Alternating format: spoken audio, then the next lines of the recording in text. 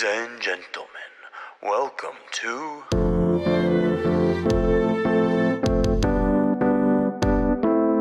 On the Bubble. Welcome back to On the Bubble. Today is a very exciting day. This is technically episode 2 that we'll be putting out. You'll see in a few minutes, we're going to have a wonderful interview with Nick Lorenzen, who I'll introduce. But first, Calvin was not able to be there for the interview. So, Calvin, what are your thoughts on Air Force, the team that we'll be discussing today? I find their program very interesting. Although they seek success on the basketball court, they're more concerned with becoming second lieutenants in the Air Force. So that being said, they didn't finish too well this year. I think they finished second to last in the Mountain West Conference. But like I said, I just have the utmost respect for them because they ultimately are going on to serve the country's military. So how can you hate them?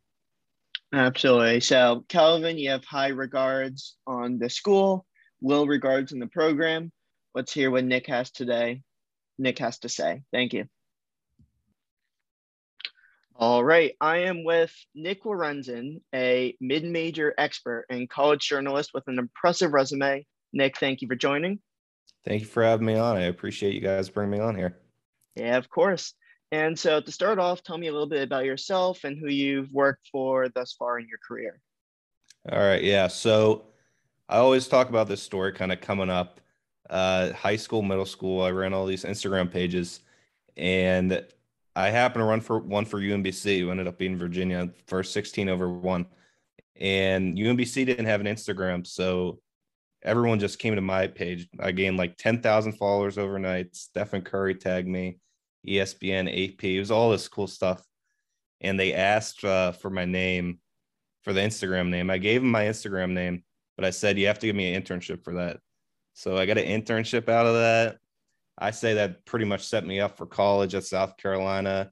And since I've been here, I've been writing. I've been trying to grow, writing for Mid-Major Madness. I just started a transfer portal thing where I've been reaching out to a couple guys, a couple of the top mid-major guys, try to get that ready. I write for the academies. I write mostly about Navy football, and then I'm also their head college basketball, baseball, and men's lacrosse guy. So I got a lot of stuff on my plate. You got a lot of stuff. And so what year are you? I'm a sophomore. You're a sophomore. Damn, you got a lot going on. Yeah, I just need to get the grades up. Of course, but I expect those opportunities will grow as you keep getting your work in throughout college. And before this, you mentioned the Pirates were one of your favorite baseball teams. A little bit disappointing, but what other teams are you a fan of? Yeah, the Pirates I'm too deep into them. It kind of sucks. But being from Baltimore, I go to a lot of O's games. I'm a huge Steeler fan, which I grew up in Baltimore, so I always got razzed on growing up. I think it built me up a lot. And those are really the main three. I say I'm a Penguins fan, but then I also really don't watch the game, so I don't go out and like advertise I'm a Penguins fan. But my whole year is pretty much baseball and college basketball. Just goes in a full circle. They end at the perfect time. Great. Thank you. And so I saw you recently went to the NCAA tournament. What were you writing for that? And was that your first time going? I was writing for Mid-Major Madness. That was the first time I've ever gone to write about it. But every time it's in Pittsburgh, my family, we always buy tickets. And my grandfather, he worked at Duquesne for 40 years. So they give him a little like discount, and they get all the Duquesne people right there on the floor. So it's always been super cool. But this was the first time I've ever covered a tournament. And I wrote about all the mid-majors. It was Loyola played against Ohio State. Drew Valentine, great guy. He complimented my question. That made my whole month. I went to like 40 games in March. It was far too much, but I went to 40 games. And then I saw Delaware get blown out by Villanova. Houston beat UAB, and Chattanooga almost beat Illinois, which was really heartbreaking because I've been covering Chattanooga all year, and I went to go see them play in Charleston, took the 2-hour trip, but it was really fun. I sat up really high. I was in the hockey press box. I'm not a big fan of heights, but it was an experience, and I hope to be able to do it quite a couple more times in my future. Great, and I'm happy you mentioned Chattanooga. They've always been my betting darling for the last year or two. So I have very close ties with them. What is your favorite conversation that you've had so far with an athlete or a coach so far in your experience? That's a good question. I don't know if that's actually one I've ever even thought of, but I'm going to think of one that's probably at the top of my mind because right now he's in the transfer portal. His name's Norshad Omer. He was at Arkansas State. He was the first ever player from Nicaragua to play D1 basketball with a scholarship. And I got to tell his story. He didn't start playing basketball until 16. He was kind of just like they saw him on the street. They're like, you should play basketball.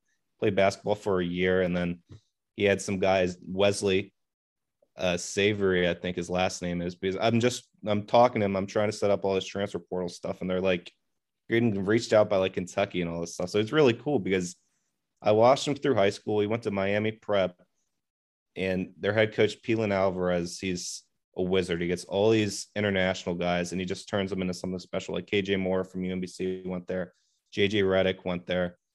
But I got to tell that story. It was just super cool because I watched him in high school. He put up like 30 points and 20 rebounds, I want to say, against IMG. And he was not heavily recruited. And then he ended up, I think it was something insane. Within his 2 years at Arkansas State, he put up like 42 double-doubles.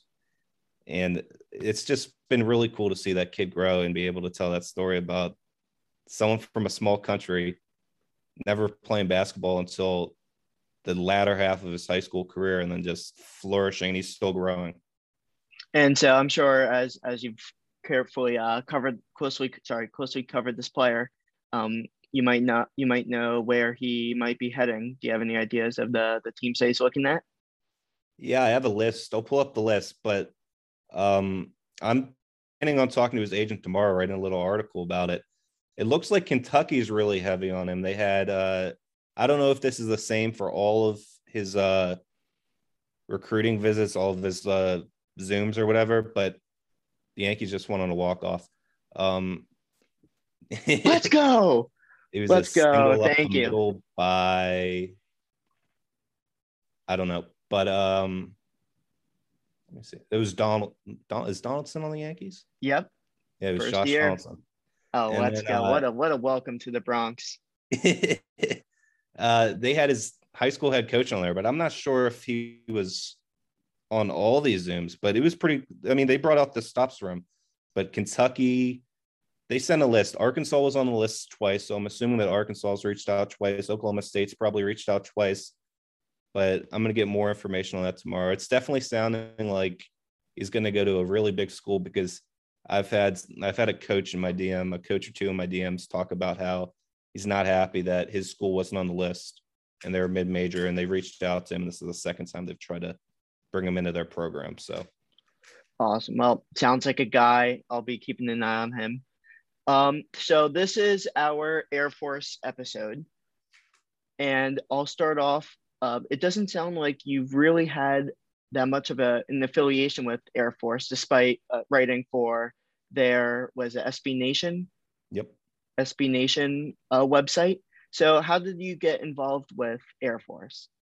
So I was writing for Mid-Major Madness for about 2 years, and the old editor there, Russ Steinberg, he sent me this long message. He's like, Mitch, who used to write for Mid-Major Madness, is looking for some people to write. It'd be a paid position. I mean, I know you're from Maryland, so you could go to Navy or whatever. I'd reach out to him and try to do that. So I went and I did that. And I just worked on Navy football over the fall. I was pretty much just brought on to be a basketball writer, but I got that down too. So I ended up covering Air Force, Army, and Navy basketball. I didn't get to see an Air Force game in person, but I watched them quite a couple times this year. And I like the young nucleus they have. So hopefully Joe Scott can bring them back to the tournament. I want to say brought them in 2004 was probably the last time, but he has them in the right trajectory. The record doesn't look like it, but I like what they're building there. Great. And so I took a look at their Ken Palm page, and to be honest, I didn't see much good. I have personally haven't watched Air Force over the past few years, I want to say. But I did see that there are 4 freshmen who played big minutes. They're one of the least experienced teams last year, at least.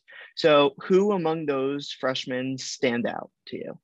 So the last couple years, AJ Walker going up into this year, and it was even like the first half of the year, AJ Walker has been their everything guy. And then these freshmen just stepped up. I didn't really expect these freshmen to come out like this, but I'm trying to pull up real quick. I know Ethan Taylor, I believe he was the first player in Air Force history to get a triple-double.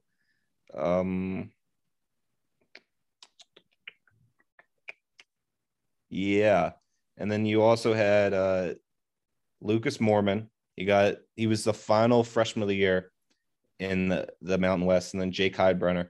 But Ethan Taylor, I mean, if Air Force basketball has been around forever, the academies have been in basketball forever, but they haven't won, of course. But he's the first one to ever get a triple-double, and that's pretty impressive. They're not really an offensive team. They're all built around defense. They're super slow. So if they're able to grind out their opponents, they did it against Utah State at the end of December, pretty much knocked them off of the bubble. If they can grind you out, they're going to beat you. Yeah, and I see they play at one of the slowest tempos. So they're like, I guess an easy comparison would be like a traditional Virginia team, slow, and then if they have the defense going, that's how they'll beat you. Yeah. You have to play a defensive game. They have to play a defensive game because they're not really going to put up that many points. AJ Walker, even though I said like he kind of got away from the do-it-all role, he's still every game he'd score double-digit points. And if he wasn't dropping 20 or 30 points, it was And then they also had Joe Octave, who was behind him, who's in the transfer portal. He put his name in the transfer portal. That's going to be another big loss. So they're going to have to find somewhere to pick up this offense for the next year because the defense is going to be there with the Joe Scott team. Mm-hmm. And as I'm looking right now, one thing that does stand out on the Ken Palm page for me, Jake Heidbrenner ranks 61st in the country inside the arc. He had 64% 2-point field goal percentage. Is there anything there? 180 pounds. He's a guard, I'm assuming. Actually, it seems like he's played small forward mostly. What do you know about him? Is he a guy that could take a step forward? Yeah, I actually didn't know that stat. That's pretty impressive. He's a pretty shifty guy. I always think of him. He doesn't really have a chin, but I mean, he started every game as a freshman, so that's pretty impressive. And he's 67th in the country in effective field goal, 57 in true shooting. Maybe it's not just the 2-point stuff. He's shooting 38% from 3, so he's doing everything for them. Awesome. Thank you for sharing that. Is this obviously we've talked about the inexperience of this team. Is this a team that uses the transfer portal at all? Could they make a big name acquisition, or do they just pull from as much recruiting as they can? Yeah, I don't think the academies can do the transfer portal. Don't mark my word on that, but I don't think they can. They can't do it at all? Yeah, I don't think so. A lot of their stuff usually comes, they get people to come to their prep system. So they have like an Air Force prep, an Army prep, a Navy prep, and they'll just grow those guys from there. They'll have them a year and they'll pull them right up into the big squad. So I don't think they can do the transfer portal, but they're going to have to pick up someone here late because, first of all, not many people ever leave the academies, but they had Joe Octave leave, and that's a big loss, him and AJ, and they're gonna have to get someone here late. Sure. Thank you. And so Joe Scott, head coach, and he is in his second stint with Air Force. It seems like he's been in the college basketball game for a while. Is there anything that stands out about him as a coach? Yeah, I mean, he does a lot of his stuff because of that slower style. He's a Princeton guy. He was the head coach at Princeton. He was an assistant at Princeton. He's from Jersey. He went to Princeton. So he is all built on that Pete Carroll Princeton style offense where they do a lot of cutting. That, and I mean, he's a great talker. He's a great guy to listen to speak. So he's done it before with Air Force. In his first stint, it was either a tournament or two he went to in 2004. They went to the tournament and they won the regular season title. I think I saw a stat earlier this year. Less than half of the Mountain West schools, it's either 6 or 7 now because Boise didn't have one, have won a regular season title, and Air Force was one of the first ones because the Mountain West is a fairly new conference breaking off from the WAC. So he's done it before. He's built up that program before, and I could see him doing it again. They're on the right trajectory, like I said earlier. Do you think he could do that with this core, whether that's this year or a year or two in advance? Yeah, I mean, it's going to be small steps. They finished in 11th this year. If he can get them up to the 7-8 spot year after, and then, I mean, if you get them a bye in the tournament in their senior year, I don't know if these guys are going to have an extra year because of COVID, but if you get them in a bye in the senior year, they could do something special. I mean, they're military men, so they have long days. They know how to fight through all this adversity.